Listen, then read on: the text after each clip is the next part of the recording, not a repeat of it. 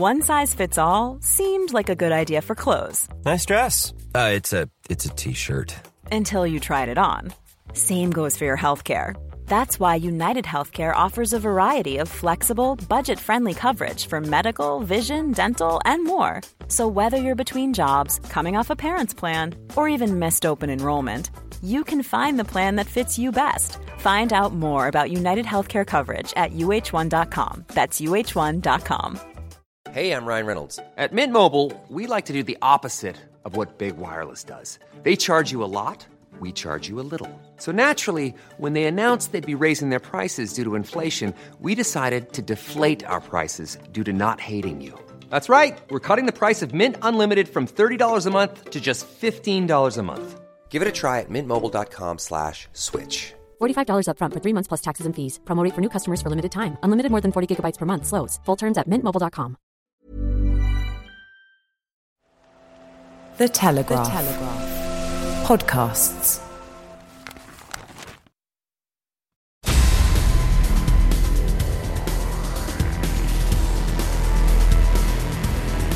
Hello and welcome to Brian Moore's Full Contact in association with The Telegraph.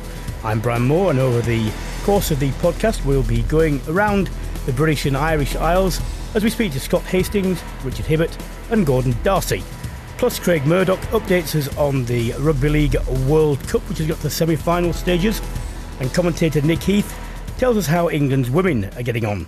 But first, I'm joined here in the studio by the Telegraph's rugby news correspondent Gavin Mairs. Gavin, how are you? Very well, Brian, thank you. Good man. The weekend was a filthy day at Twickenham. We will spend a little bit of time talking about the other home countries, but we've got guests from each of them, so let's just have a look very briefly. Scotland people have been saying about Scotland it was a great performance. It was in parts, and they were saying we can lose the plucky underdog mode. Well, they still lost. Yeah. But yeah, the tries were good. Kieran Reid should have been sent to the sin bin for a cynical tackle. Well, a cynical slap down when he was on the floor. And New Zealand are the world champions. So how much credit can they take from it? I think quite a bit, Brian. As you say, they did still ultimately lose the game, but we've seen how good the All Blacks have been over the last 4 years. I think it's been quite a positive start for Gregor Townsend. He's come in well. We've seen probably a bit more of an attacking shape from Scotland, and we were sort of watching the game from Twickenham after the England game. We saw the half-time score of 3 points all, and then the drama of the second half. And Scotland, a couple of more decisions could have gone the other way, but ultimately I think Scotland, it's a kind of result that will tee them up for this game against Australia at the weekend, and I wouldn't be surprised to see Scotland win that game. The Irish and Welsh results vastly changed teams. Yeah. I think Wales had a bit more experience than Ireland starting 15, but I'm struggling to really get a handle on how much you can read into these two games. I think very little, apart from the opportunity that it gives the coaches to sort of blood some players that they just wouldn't be afforded the luxury of doing so during the Six Nations. Like the likes of Ireland give you Joe Carberry a chance at fly half. I think he's ended up maybe with a broken arm, unfortunately, from that game, but very little. I suppose it maybe just exposes the lack of depth in both Ireland and Wales, that you see their effective second string sides struggle at times to put away the Tier 2 nations. Yeah. I tell you, Warren Gatland must be the unluckiest coach in the world. Everywhere he goes, the clubs have problems. Teams have problems getting front row replacements on. I don't know. It must be extremely difficult when you're cursed like that. England, I made the comment. It went down well with English people, not anyone else. But the margin of victory was cruel for Australia. But who cares? And at the end of the day, let's get right to this. Michael Checker didn't, in his post-match interview, blame the officials, but he was obviously very unhappy. Yeah. Throughout the game, he's being investigated now for. Yeah. And look, let's get that one out of the way. This isn't football. We don't want fourth officials and everyone else being the target of, rants by irate coaches. Yeah. So when you look at the decisions as well, and I've looked at them very carefully a lot of times, I'm sorry, but, if Hooper had either not ignored or known the offside law, when he was in front of the ball, he would have stopped. Yeah. He should have stopped. Yeah. It was a difficult... If you watch the replay, you watch the slow motion, he's aware of the offside law. You can see him, he slightly checks to the left. Yep. He isn't running directly forwards, but he is moving forwards, and that's where he was undone. And the second one, Stephen Moore, this happens, I understand that, and I feel I have much more sympathy with him because, you're timing the ball and timing your supporting runs and someone checks and, at that speed, it only takes a slight check and you're in front, but he was in front. Yeah. I think if you go through every decision, I think the referee and the TMO got them right. Yeah. I think it was just one of those days where every decision went against Australia, yes. And that just built up the layer and layer of frustration with Cheika, who is looking at it from a completely different point of view. But if you look at it in the cool light of day, I don't think you can really argue with any of the decisions. It's just let's that clear they the all Robshaw went one up. for England. People saying on Twitter the Robshaw was offside. He wasn't offside. The fact is you're not to be penalised. Yeah. In an offside position unless you do certain things. Yeah. Now, moving towards the ball is not one of them in general play. That wording is specifically mentioned in kicks when people are offside. Yeah. The reason it doesn't apply to general play is if it did, that wording would appear in the general play. So it's quite simple, actually. Yeah. So to cloud it with that makes no sense. And the fact is that Robshaw didn't obstruct a pass, he didn't obstruct a run. He didn't play a man, he didn't play the ball, and by the time his tackle was made, it was behind the gain line of the original thing. So that's quite clear, despite attempts to muddy that. And I'd also just say this: the fact that Australia did superbly well to cope with 14, then 13, then 14, men on the field, and in the first 20 minutes of the second half, they outplayed England, but they couldn't get the ball over the line, and that wasn't, it was due to the fact they spilled the ball twice, then they dropped, what should have been a very simple. It wasn't an easy pass to take, but a combination of pass and catch went wrong, and to that extent, you've got to say, irrespective of the conditions, they worked themselves into a position where they should have put points on the board, and they didn't. Yeah, and I think England.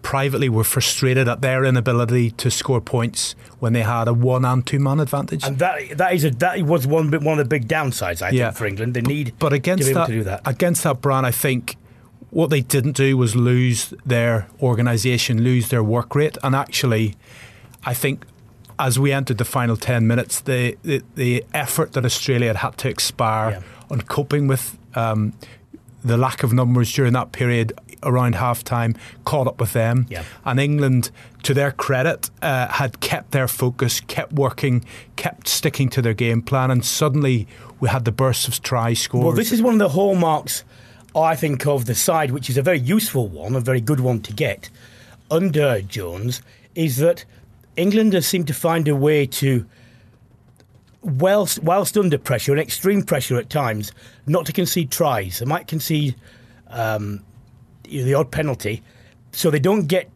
too far behind or they don't give away leads on the scoreboard, and then when they do get the chances, bang, they're able to execute them. And this is partly due to the team shape and things, but also you have to say, yet again, whatever you call them, whether you call them finishers, which is a silly thing, or you call them substitutes or whatever, the England bench again was significant. Oh, massive. And we just saw Danny Kerr at his best, I think, on Saturday. He's always been a brilliant footballer. His execution of the chip kicks, his ability to see space, his pace. Well, the first one especially, because people say it's a little chip. It's not really a chip kick because he manages to, when he kicks the ball end over end, it gets down quickly. Yeah. So as a defender, you're not under a lob ball. Yeah. As soon as the ball touches the ground, a whole different set of rules, can't mark it. Yeah. But again, you're looking at Australia, who should be looking at what they did wrong before anything that the officials did or didn't do. Well, again, on that one, Curtly Beale on the Daly try gave up thinking it was going to go out. Massively, yeah. So not only, and Beale was one of the players in the sin bin, so he had no excuse about fatigue. He just was cantering. He thought the ball was going out, and this is where we get back to England's work rate. Daly never gave up. Exactly, but on the care chip for the care kick for the first try, for the first of the two ones that he contributed to by kicking, the Australian winger was woefully slow to turn. Yeah. I mean, he's a big man, but that's so they, and then it was a superbly weighted kick for the Johnny May try, and he backed that up. But I also think, you're talking about bench contributions. What do you think? The front row gave. They stopped giving free kicks and penalties away, which is important. Yeah. And Itoje came on. So how overall do you think Jones will see that performance? I think he will be impressed. I think a lot was made about the sort of flatness of the performance and the crowd at Twickenham against Argentina. Jones spoke afterwards to us on Saturday about the conditioning programme, that they'd actually worked harder in the week before the Argentina game, maybe harder than they should have done in a normal test week. But it was all about peaking for Australia, and particularly in the last 20 minutes, which they delivered on. And I think if we look at the front row, as you mentioned there, players like Harry Williams coming on, Sam Simmons at number 8 had a nice touch in the lead up to May's try. So he's unearthing some players. At the same time, he's managing the Lions players back into his setup. Didn't start Itoje again, and that's partly due to conditioning.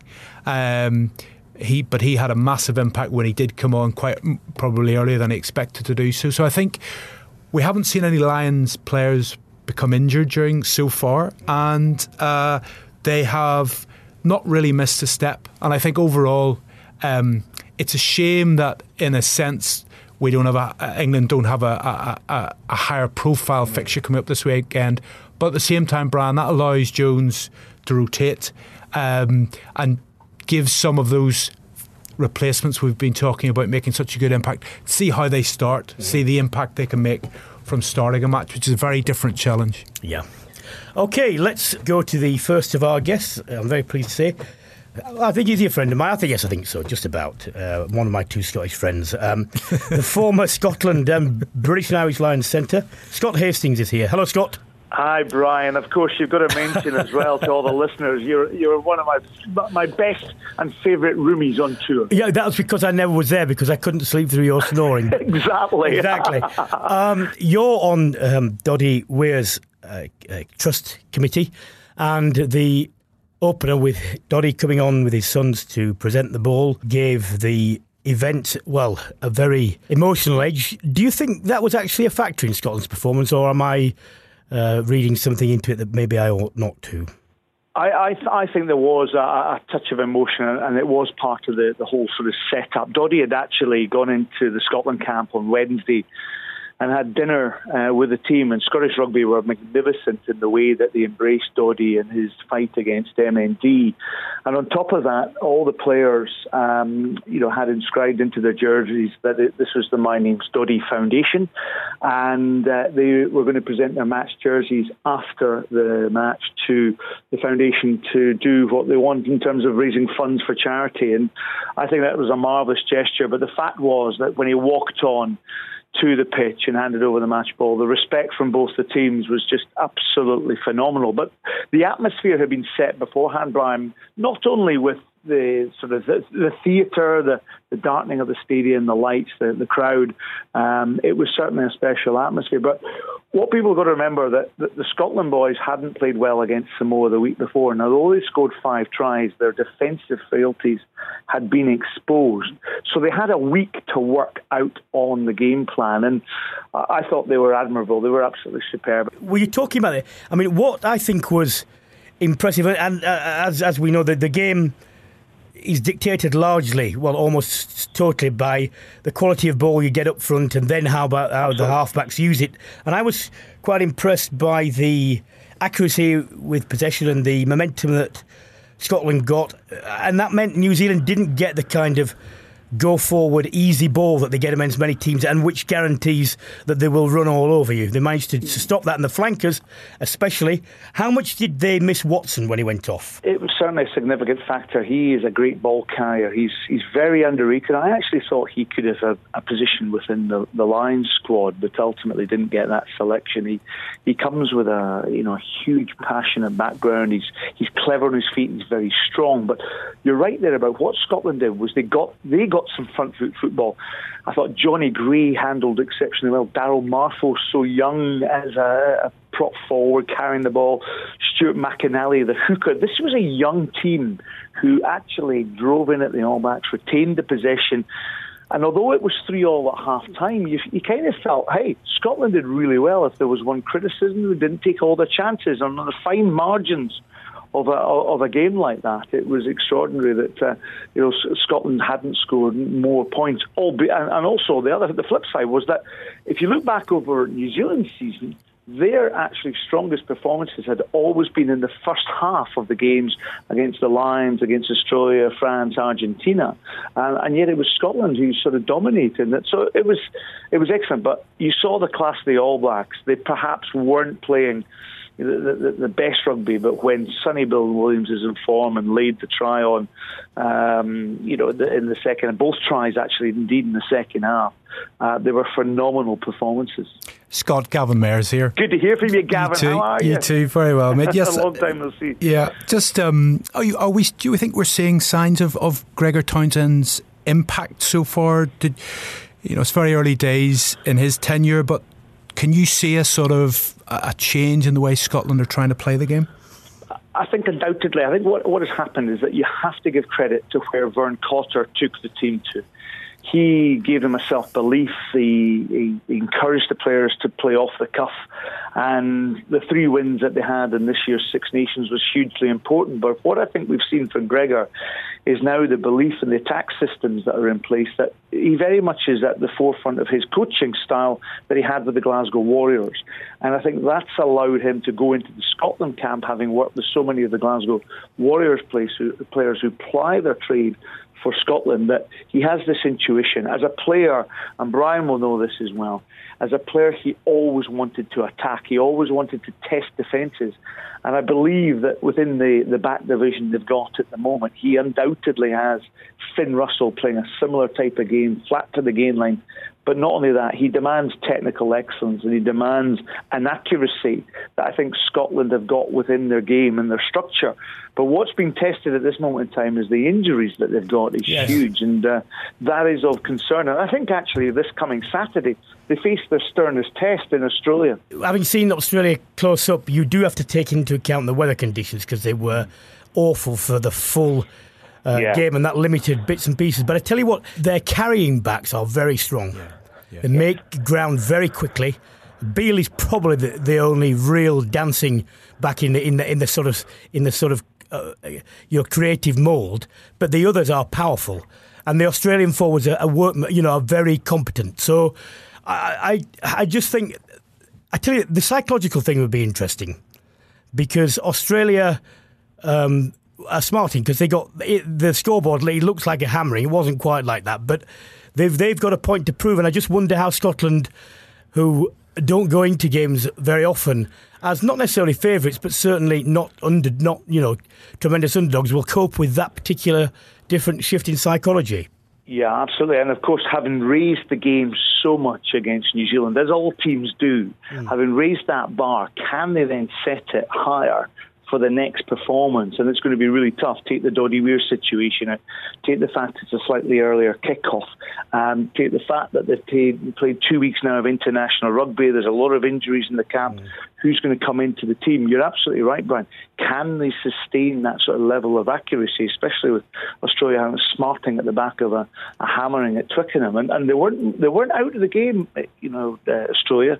And if they get a drier ball, the Scotland-Australia fixtures have been tremendous encounters over the last few years, with Scotland winning the summer test match down in Sydney in their own backyard, but it was a close one. And there's also a lot of heartache from not only last November's test, but of course that Rugby World Cup defeat in the quarter-finals.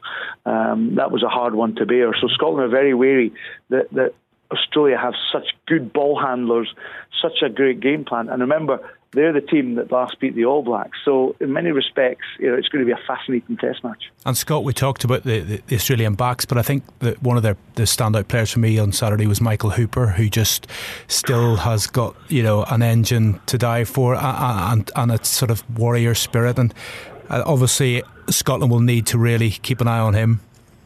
Very, very much so. He carries so well. He gets in around the ball, and the contact area is absolutely key.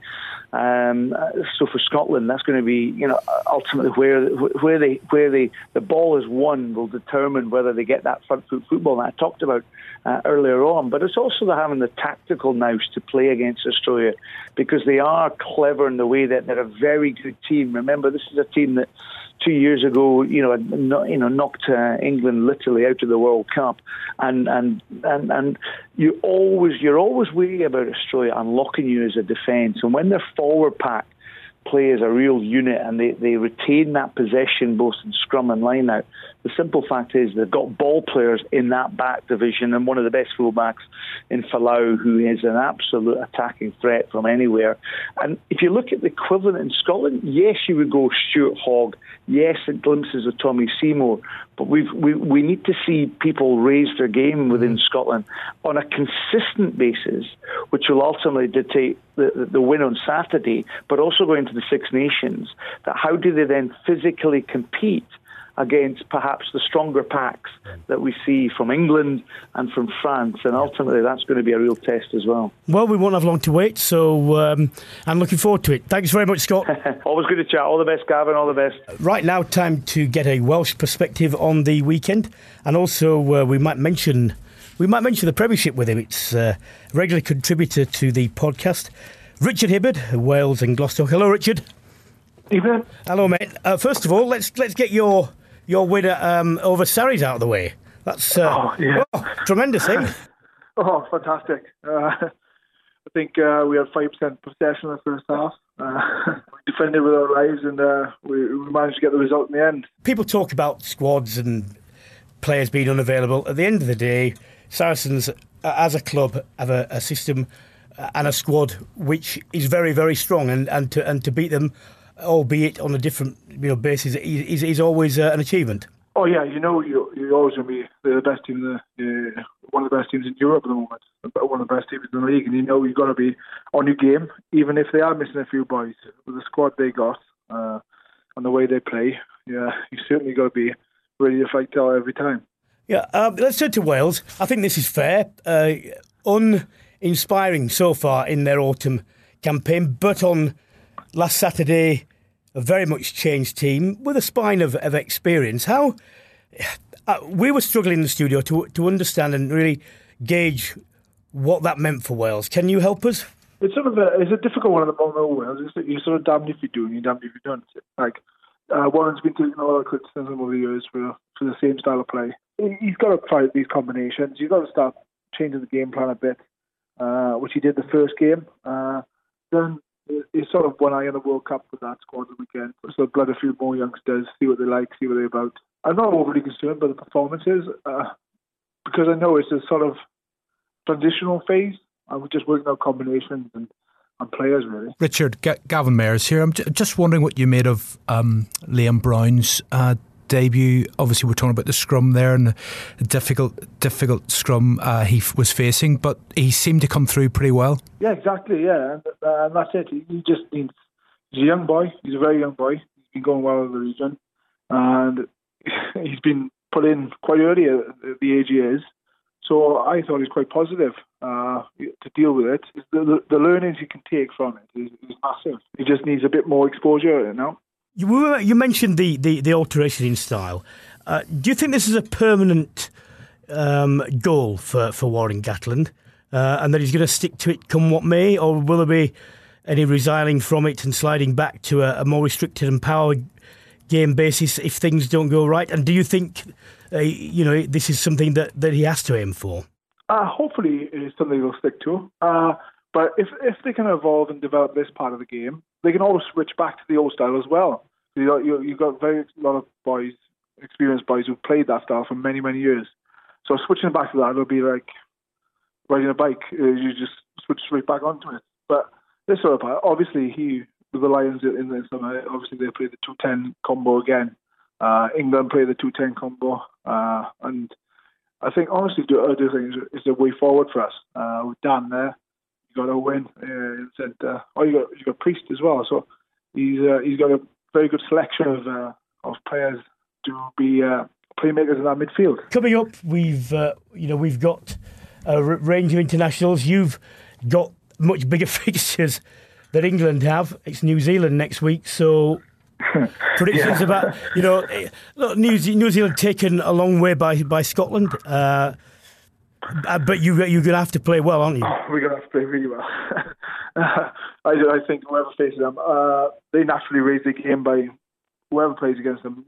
Yeah, you've got to raise the game massively. But again, with them in the Lion series, almost losing it, Australia and then Scotland, they just make them look like a team that could be beat.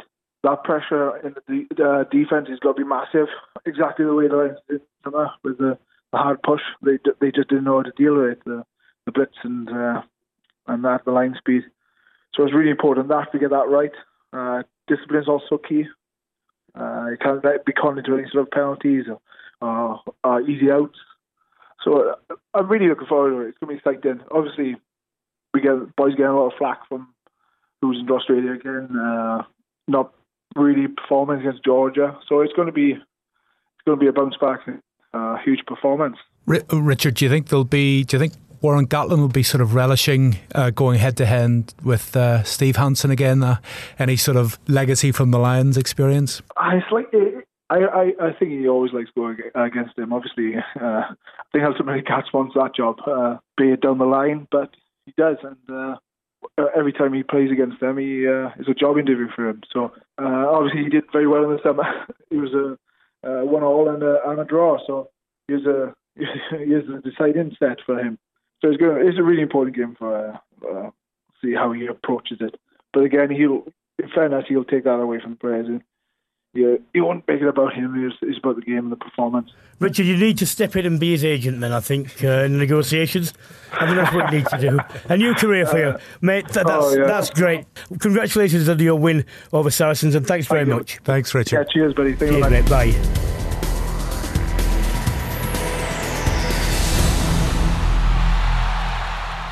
Okay, next to the Irish weekend, which was, the win is there, but it was a close one, 23-20 over Fiji. I'm pleased to say we can speak to the former Ireland Leinster centre, Gordon Darcy. Hello, Gordon. Hi, Brian. How are you getting on? Hello, mate. Difficult to read this again because there were so many changes. It was only a narrow win.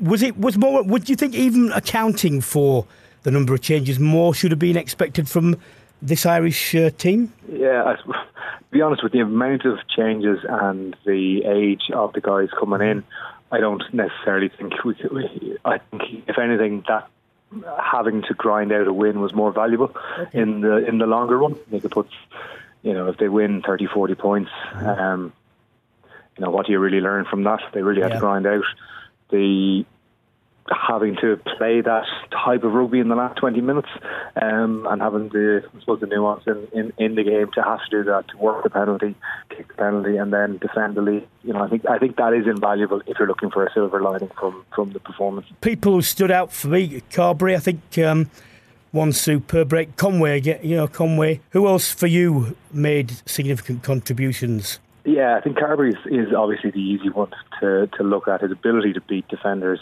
when there seems like there's nothing on, particularly for Sweetnam's try.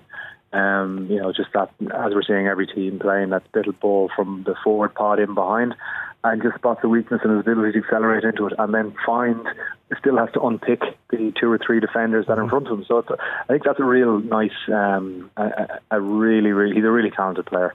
I thought his kicking game was, obviously there's been some talk about his face kicking, but I thought his tactical kicking is very underrated, and I thought it was very good as well in the game. Would have been interesting to see how he went in that last 20 minutes. I think it's very important for Ireland going forward, isn't it? Because with the best will in the world, and Johnny Sexton's been a superb player for Ireland, but he isn't going to last forever. No, and I think that's right. And there's obviously a problem in that they're both at the same club. So to get both of them on the field at the same time, means he's been playing a lot at 15, which isn't great for his development at 10. And we saw in the last World Cup how important it is to have as much quality in the 23 or 25 as possible. And Johnny's a guy you want on the field, but then you want Joey Carberry that has big game experience under his belt as well. But back to your original question, I think then, they're the easy guys to pick out with Conway, but I think Jack Conran did well, and I thought the bench did well when they came on. Cian Healy, again, very impressive when he came on. He seems to really have rediscovered his best form. Gordon, Gavin Mairs here. I'm just wondering, overall with Ireland, are you sensing any tweaks to the game plan with Joe Schmidt this autumn at all? Are we seeing a slightly different style from Ireland? I don't think we're really yet to see anything that you can say is concrete evidence of that, because South Africa were so poor. A combination of being, South African Jancy at 10 was, looked like an average club player out of his depth at international, and you can see the South African forwards eventually just throwing in the towel and not wanting to do it because their backs were just so inept on the day, and all that Ireland did was they just scored tries off 2-3 phases. It's very hard to see was there any evolution in the game plan, and the changes into the Fiji game and the way the game fell in the last 30 minutes meant that it wasn't about any sort of ambition or any sort of game plan development that Joe might have had in his mind was completely shelved, and it was just about securing a win. So I think we're kind of haven't really gotten a whole lot from the November internationals, apart from some younger guys getting a bit of a game time. Just going to say, Gordon, about the sort of conditioning of the players who've come back from the Lions tour. Eddie Jones has made quite a big play over here about having to be, sort of give the England boys who are away a different sort of training programme. Would that have happened with Ireland as well? Absolutely, yeah. The one benefit, and it's been we've made a virtue of it, is we really look after the players with the game time they play, and they would have had a full holiday post Lions. They would have been slow coming back into the contact, and they would have. Some of them are a little bit short on game time, to be honest, coming into this series. But you will see that development now. You'll see hopefully the benefit of that in the later parts of the season. You'll see, you can see how Cian Healy is at a different level, say, to maybe Jack McGrath, because Jack McGrath only has maybe 2 or 3 games under his belt at this stage, where Cian's been going since early August. Yeah. Well, you mentioned the limited amount that you can take from the autumn series as well, and I think that's going to continue with the next fixture against Argentina, because for all their strengths, and they are good at, and they are adept at keeping the ball and going through multiple phases, they don't have quite the power up front that I don't think in terms of ball carrying that they did, and nor out wide do they have the sort of creativity to unlock defences. And if Ireland are composed in defence, they won't concede points or many points, even though Argentina might get a lot of ball. So what are you looking in particular for Ireland to achieve out of that one? It depends really on what Argentinian team shows up at this stage. I think they're getting used to the volume of international rugby they're now playing, and the attrition of playing again in the Tri-Nations Cup is they're probably not at the stage where they're getting the full benefit of that yet, because they maybe don't have the strength and depth to be able to compete on all those levels. But I think you've hit the nail right in the head there. They haven't seemed to kick on from the success of maybe 6, 7, 8 years ago, and the players coming through, probably have to see probably a few more years of that growth before we'll see the next generation of this Argentinian team coming through. But we're going to get a very physical contest. They're probably not playing this with that same fluidity that they were in the 15 World Cup. For whatever reason that is, they don't. It's strange, isn't it? Because that's a couple of years ago, and the squad players haven't changed that much, and that was the one thing I thought that was very positive from them from the World Cup, apart from the fact that they've reached the very latest stages, was the increase in their ability to play with the ball, and that seems to have gone. And bearing in mind, most of their players are playing for the Jaguares in the Super Rugby competition, you would have thought that's come on. I don't know if you've got your thoughts on where that seems to have gone. Well, maybe that's the inherent problem, is there hasn't been that many new faces coming in, and maybe there is a bit of complacency coming in, or maybe just the lack of new voices or challenge for positions. Like there isn't a huge turnover in the Argentinian squad. I think it's like a chicken and egg situation. It's either really, really positive, which it was for them in 2017 and in the 15 World Cup. Both those times it was brilliant because they had that real passion of playing for each other. Whereas now maybe they need a few more bodies to be forcing their way in and putting up, because that always pushes up the standards. Like you see that with England at the moment, the competition for places means, and a ruthless coach, which I'm sure you guys have had many a conversation around. But Eddie Jones will pick players on form. The Lions who toured in the summer are not in his test squad, so he picks on form, and that in itself drives up standard. And we have very much had that with Joe here as well. And you know, he has a few interesting decisions this weekend, because one or two guys, while it is hard to stand out in that game against Fiji, one or two guys did put their hand up, and we'll have to see what he does with the reserve 10 as well. I hate to intrude on private grief, but I mean, what was the reaction? What's it been to the World Cup being awarded to France? Yeah, it's a bit mixed, to be honest. I think in the cold light of day, I think we are, you know, as a country, we're obviously very disappointed. We really played on the emotional side of things and how we would create a brilliant experiential World Cup, and the others very much focused on the financial side of it. I think we competed on our best foot. If we tried to compete purely on financial with the other two nations, we would have glaringly lost. I think the big question that's really kind of hanging over people's head is like, what did France do in the shadows and in the as you used to call it in the dark arts of negotiation? What did they promise for secure vital votes? And was there a certain naivety maybe about the Irish lobbying, that it was too little too late, and should these deals, or could these deals have done before ever going into the bid? And the bid was actually a formality that's saying, okay, well, if we have X, Y and Z secured, which it seemed to be that France had. So we're kind of wondering what happened. Bernard Laporte's probably going to get a statue made to himself somewhere in Paris after this. Yeah, it's funny, Gordon, because one of the things I was looking for clarity from World Rugby before the vote was taken was the whole financial side of things, that if there is no cap to what the host country can offer, then effectively you can buy a World Cup. World Rugby were quite clear that the financial side of things only made up one part of the evaluation report anyway, but it seems that sort of 2 week period after the report was published that a lot of minds were changed, and I think there is a slight concern for rugby in terms of the smaller countries bidding. If it just is about finance, then we will never see the likes of Ireland or New Zealand again, or any other of the smaller countries hosting the World Cup. Yeah, and that's like, there is also a question, should Ireland have been bidding for this World Cup? If you kind of go with that loose cycle of the development World Cup and a moneymaker, was this the right one to be bidding for in that cycle? And there is a little bit of confusion about why do the process of getting the independents in to do a recommendation if it's not binding. If anything, it probably hurt more than anything else, because it's a recommendation from the World Cup from the IRB. They end up effectively with a little bit of egg in their face, and France viewed it as this is an opportunity for us to sneak a World Cup. But the thing is, when it comes down to infrastructure and financials and tangible assets, if you get an independent evaluator in, that's very easy to quantify and put it into there.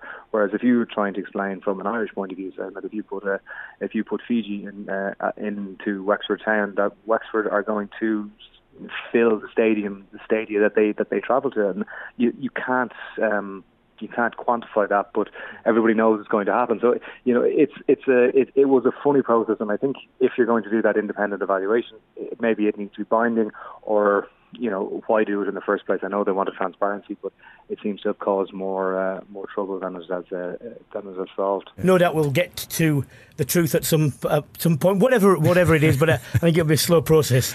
Gordon, thank you very much once again. Thank you. Thanks, Gordon. Thank you. Time now to turn to the women's game. I'm pleased to say that we have commentator and head of UK rugby at Pundit Arena. Nick Heath joining us. Now, Sarah Orchard's contribution to the BBC's TV effort alongside me last Saturday drew one or two, well, not surprising, but frankly disappointing remarks from men who said that she didn't know anything about the game despite being a qualified referee. They said they didn't know anything about the rules, not understanding that they're actually called laws. And yet we don't have problems when Nick Heath commentates on women's rugby because he's good, and it frankly doesn't matter, actually. It really does not matter. Nick, are you there? Yeah, I am here, Brian. How are you? Do you have sympathy for Sarah? I do, and Sarah is an exceptional professional. She's incredibly good at her job. She's aware of, what a woman's voice can sound like in commentary and getting excited. She works to ensure that, those big moments are played out well vocally so that it fits the mould. She knows the game incredibly well.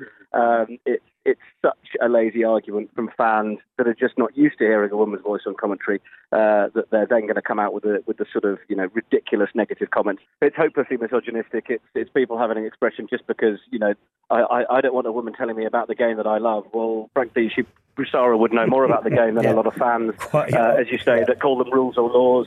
She's an exceptional journalist and commentator, and it's a privilege to be able to hear her on the airwaves. And I watched back the highlights, and there was plenty of insight from your good self as usual, and you get a bad rap a lot of the time. So people stick to old arguments over these sorts of things, and ultimately they've stopped listening a long time ago. Yeah, the England women 79-5 against Canada. Yeah. Now, Canada, people have to understand this. Canada traditionally in the last few years have been a very strong power. Including the winger, Magali Harvey. Harvey, who scored one of the best tries I've seen by anybody, male or female, to go the length of the field in the last World Cup. Now, were Canada under strength or were England just so good? It wasn't the same Canada side that we used to see. I mean, Canada were quite disappointing during the World Cup in itself, which was a bit of a shame in Ireland because they are one of the world powers in the women's game. They have certainly been over the last few years. They were in that World Cup final with England in 2014, of course, and they'd had a result against them in the pool stages. So it's you would. I mean, sort of passing fans might basically think that this is going to be a tighter, or should have been a tighter affair than it was. But there were 14 debutants in the Canadian side. Francois Ratier has left his post, so there's an interim coach in place at the moment, Sandro Fiorini. It's quite a young side. There's no Kelly Russell, no Magali Harvey. A lot of the big names are out. I think largely due to being rested. I was trying to find that information out ahead of commentating. I was like, where are these players? Kelly Russell played in that historic first Women's Barbarians game a couple of weeks ago in Limerick. But they were just saying to me that there's no official line on it, but ultimately they played a fair bit of rugby leading up to the World Cup and sacrificed a lot. And the women's game is still amateur, so these people have got to negotiate time off for jobs and stuff. And it's just the case that by the time this November tour came around, I think it was just a bit too much for some of them to get even more time off. And so it's seen as an opportunity to develop a few younger players, which is something Canada are doing, but England were doing as well. 7 new debutants in their lineup, 2 in the starting 15, and Simon Middleton has shaken it up a little bit, making 7 changes ahead of playing them in the second game tomorrow night at the Stoop. Nick, the Tyrrell's Premier 15s is a new format this year. How do you think it's going? I think it's going well. It was met with a lot of criticism at the launch because obviously a few clubs had to barter for position to be able to get included, and Lichfield were the big name casualties that weren't part of it. And then, once it was found out that England's women weren't going to be contracted beyond the end of August in terms of the 15s game, then a lot of people were up in arms about that. The RFU said, look, we've got a plan. We've got a 3-year contract for this new league in place. They've got a sponsor on board as well, and it's all about putting the money into the coaching and the setup and the structure so that these girls can have that to play under. And I was sceptical, I have to admit, along with a few others, but having actually seen the league in action and commentated on a few of the games, it's very interesting talking to the coaches, the likes of Susie Appleby or Gary Street, and these coaches they are saying that actually what some of the senior England players are giving to these teams, whether it's Sarah Hunter at Loughborough or Rachel Burford at Quins, they're actually setting a standard for these amateur players. And if you've got a professional coach and you've got a decent strength and conditioning department, then these girls are understanding the standards that they've got to live up to. And actually the structures that are in place across the league are making girls have to understand that the diet is important, that, the time they turn up to training, and all these things are key. that perhaps across the board in the women's game hasn't quite been of the top standard yet. So it would almost be foolish to make it semi-professional yet, when actually, a lot of the players in the league aren't quite holding themselves up to professional standards, and they're able to follow the few girls that have had professional contracts and understand, what it takes to be able to play at the very top level and ultimately get a bit of remuneration for it. Nick, it's Gavin Mairs here. Hey, Gav. You mentioned Sarah Hunter, Nick. She's World Player of the Year last year, World Cup winner in 2014. Does she really stand among the greats now of the English game? Yeah, she certainly does. Lawrence Dallaglio, Richard Hill were the sort of people that she looked up to, and she's proved herself to be absolutely on their level in terms of the women's game. It was quite interesting going into the first game against Canada that Simon Middleton, or the England coaches, apparently turned round to Sarah Hunter and Poppy Cleall, who actually played 8 in that game while Sarah was at 6 on Friday night, and said to them early in the season when Loughborough took on Saracens, this is a direct shootout between you two for that first test against Canada. And in their view, Poppy Cleall came out of it on top. So she got the chance to start at 8, and then Sarah Hunter was at 6. But they've moved Sarah back to 8. And in my mind, actually, when Sarah Hunter slipped back to 8 once Poppy Cleall left the field on Friday, then she really looked much more comfortable, making a nuisance of herself, getting in there, securing good turnover ball. She is very difficult to move off the ball once she's on it. She will take that ball at close quarters, make those key yards to get over the game line, and she's so good at creating that body shape on the position to give her scrum half time to get the ball away. And it's all those tiny little technical details that allow a team to maintain its momentum on the front foot, and Sarah Hunter's brilliant at that. She's a Trojan in defence as well. She's got an incredible engine that keeps going, and it's going to be such a great moment for her to be able to be back in the number 8 shirt, running out for the second test against Canada tomorrow. And massive congratulations to her for the 100th cap. She's a great athlete and honours the shirt well. And a great role model as well, I think, for the women's game. Yeah, absolutely. She was involved as a development officer with the RFU for a number of years before she signed a full-time contract with Loughborough, and actually, she's going into the community and she's meeting young girls, and for women coming up through the game, I spend a lot of time at the end of these games, and you get a lot of young fans coming around to the players, and the players really understand their duty into talking to the young fans, making sure they take the time to encourage and put a bit of stardust in the eyes of these youngsters that one day might want to be in an England shirt themselves. And Sarah is a very, very decent role model for all of that, as are most of the Red Roses. I think it's fair to say, as evident in the fact that the game is continuing to grow as rapidly as it is. Nick, thank you very much. Take care. No problem at all. Cheers. Well, the Rugby League World Cup has reached its latter stages, and to discuss the semi-finals with us and the quarter-final results, I'm pleased to say we've got Craig Murdock, the former Wigan, Hull Sharks and Salford rugby player.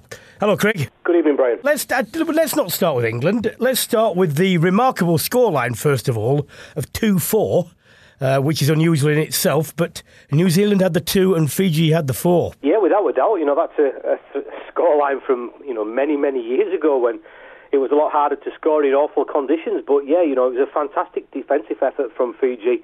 And I think New Zealand have had a disastrous tournament. Not only did they lose to Tonga in the earlier rounds, then they've lost this quarter-final that everybody in the world of rugby league would have expected them to win. But, let's not focus on New Zealand's deficiencies. Let's look at Fiji's brilliance. Fiji have been one of the shining lights of the tournament. I think, there has been some of the South Sea Islands have been very, very good, and Fiji take their place in the semi-final, and that's good for the game of rugby league as a whole. You usually associate island sides either with being, very, very physical, like Papua New Guinea, or having a lot of flair. And to Fiji, in the other quarter, very traditional for that. But in this particular game, the dominance in the first 40 minutes, 2/3 of possession they had virtually. And to keep a side with as many experienced players as New Zealand out of the game for that long shows, A, ability to defend and get ball off them, but B, to complete sets and have some tactical nous as well. Yeah, I think, you're exactly right in your analogy there, Brian. Obviously, when you see the island side, they're usually gung-ho and very flair-orientated, but I think what Fiji did fantastically well against New Zealand was they stuck to the game plan. And as I said, they didn't do anything flashy. They just kept grinding it out, And as you said, defensively they were very, very good. To keep, in modern day rugby, in both codes, Brian, to keep any team from scoring is a fantastic effort. And I think to stop New Zealand scoring a try in the full game, it was a really, really brilliant effort. And you could see what it meant to those Fiji guys after the game. They were delighted. And, whether they can do that against Australia in the coming weeks, I'm not so sure. But, they've had a fantastic tournament. And for them and Tonga to get to the semi-finals, I think that's a really, really big achievement. Yeah, we won't discuss the Tonga other than to note the 24-22 Lebanon win over Lebanon. And Lebanon, let's give them a mention for doing well in the tournament. But let's go on to Australia, Samoa. Very comfortable 46-0 win against a team no walkover at all. So Australia looking pretty strong at the moment again. Yeah, very ominous, isn't it? They are playing very, very well. They've got their big game players playing, fantastically well, and it's a worry for all other sides how they can stop Australia scoring. Never mind scoring themselves, but how do they stop Australia scoring? Because obviously, if you're going to beat them, you're going to need to score, but you've got to stop them scoring more than you. And their attack just looks so crisp, and Billy Slater's back to his best. And, Cameron Smith just seems to get better and better and better. And, the team they've got at the moment is as good as I've seen in a long while in rugby league. It's a brilliant team. It's got some great individuals, but also as a team, there is no weaknesses. And it's a worry, with my England cap on, but also as a rugby fan, Brian, you've just got to admire how good they are at this moment in time. Absolutely. And also it seems to me that their forwards per carry, they seem to make, and it's a big difference. This you make 2 or 3 yards after each contact, so they're not being stopped dead when the tacklers are there, and over a set that creates advantageous field position for the kicks, territorial kicks, the tactical kicks. Puts the other side under pressure. How are England going to slow the ball down and the play the ball down legally? I think what it all comes down to, Brian, is I think it's like the chicken or the egg. What comes first? Because obviously, what Australia are doing very well defensively is stopping the other team making yards. They're putting pressure on the kicker, so when they're kicking back to Australia, they're able to take that in space and in time. And then if they win that first tackle and play the ball quickly, the outside backs and then the big forwards go down, and then the reverse happens when they're kicking the ball. They've got time and space to put pressure on their opposition. So, what England, I think, have got to do, if they get that far, because let's make no bones about it, the semi-final against Tonga on Saturday is going to be very, very difficult, and England are going to have to play well. But if they do get to the final, they've got to have a better kicking game. They've got to be able to be at parity. And if they can turn Australia around and then slow them down in that earlier sets, it takes a little bit of pressure off their back three when they get the ball. So you go into that arm wrestle looking for a mistake. But what Australia have been doing in this competition so far is in that arm wrestle, they're already starting past the halfway, so they've already got an advantage. And what England need to do is take them back past that halfway and at least start from a level playing field. Well, let's discuss England. A 36-6 victory of Papua New Guinea. Now, it was another uneven performance, wasn't it? There were high points like, do you remember Grilvey again? Yep. But when you're making, so many handling errors, and then none of these were forced, you're going to put yourself under pressure. Yeah, you are. And I think there's two ways to look at it, Brian. I think if you'd have said to England and the coaching staff before the game, you get a 36-6 win, I think they would have bit their hand off for that, because I think Papua New Guinea have been really good throughout this tournament. But when you saw the game, as I said, I think Wayne Bennett summed it up, the good, the bad and the ugly, and that was pretty accurate, because there was some really good stuff. McGilvery is fantastic again, some brilliant players from Callum Watkins and Sean O'Loughlin, but there was, as you said, far, far, far too many drop balls and unforced errors, and if they are going to progress to the final by beating Tonga, they've got to cut those out. And if they do get to the final, if they lose that much ball in the final against Australia, we will be looking at a cricket score, and the cricket guys are out there as well. So we need to cut them down. But they're there, Brian. They've got the ability to do that. New Zealand are back home and out the tournament. So I think we understand, everybody in the camp understands what they need to do, and I'm sure they'll be working on that this week. We haven't mentioned the Big B yet, but Burgess, obviously a star name for good and bad reasons. And the fact is, that he has big game temperament, but is he likely to make that significant difference to England's chances? I think. Look, we needed to get him through that game, get him a bit of confidence back in his knee. I think what we have got, Brian, we have got a few players who can hurt these top teams. Who your likes of Burgess, your likes of Callum Watkins. You throw in McGilvery. Probably the Aussies had never heard of McGilvery before this tournament, but now he's probably the standout player of the whole tournament with Valentine Holmes. So we have got players who can hurt them, but what we need to do collectively is everybody play above what they have done before, and then we can give those Aussies a game. But, Burgess is one of those that Australia will be fearful from, and he can, on his day, be a threat to them, and let's hope he can be in these next couple of weeks. Well, it's not a given yet. England have got to get past Tonga, but if they do get to the final, and it is an Australia final, I suppose we'll be wanting a Leeds-type performance against Castleford, won't we?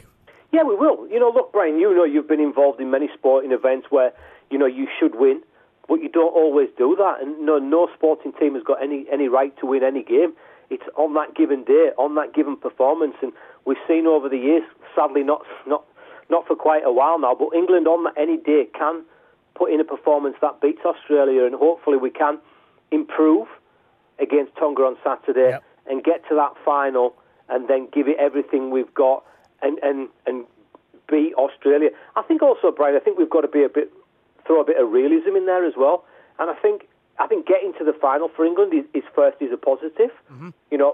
You never start anything without wanting to win it as a sportsman. But if you look back and England lose the final by a try or maybe even two, I think there's big positives to take from that. But obviously, we'd love to win it. Well, first things first. Let's hope for. I'm sure what they're wanting is not an error-free performance that never happens, but a much more even one. Thank you very much. No problem. Thanks, Brian. Gavin, just quickly to wrap up, the fixtures next week. England's one should be straightforward, but they're two big, they're two big games, aren't they? Scotland, Australia, Wales, New Zealand. Any chance of home wins there? I fancy Scotland, Brian. I think I said at the start of the programme. I think Australia, it'll be interesting to see how they react to their disappointment, frustration. Scotland, I think, will be able to grow in their performance. They will take confidence out of their performance against the All Blacks. I just think in Cardiff, the All Blacks should have enough, but I expect it to be a rip-roaring contest. Well, let's hope. OK, that's all we've unfortunately got time for this week. You've been listening to Brian Moore's Full Contact in association with The Telegraph. Thank you very much to my co-host, Gavin Mairs, and to my producer, as always, Abby Patterson. Please remember to subscribe to the podcast because it's completely free, and that way you'll never miss an episode. We'll be back next week, but for now, goodbye.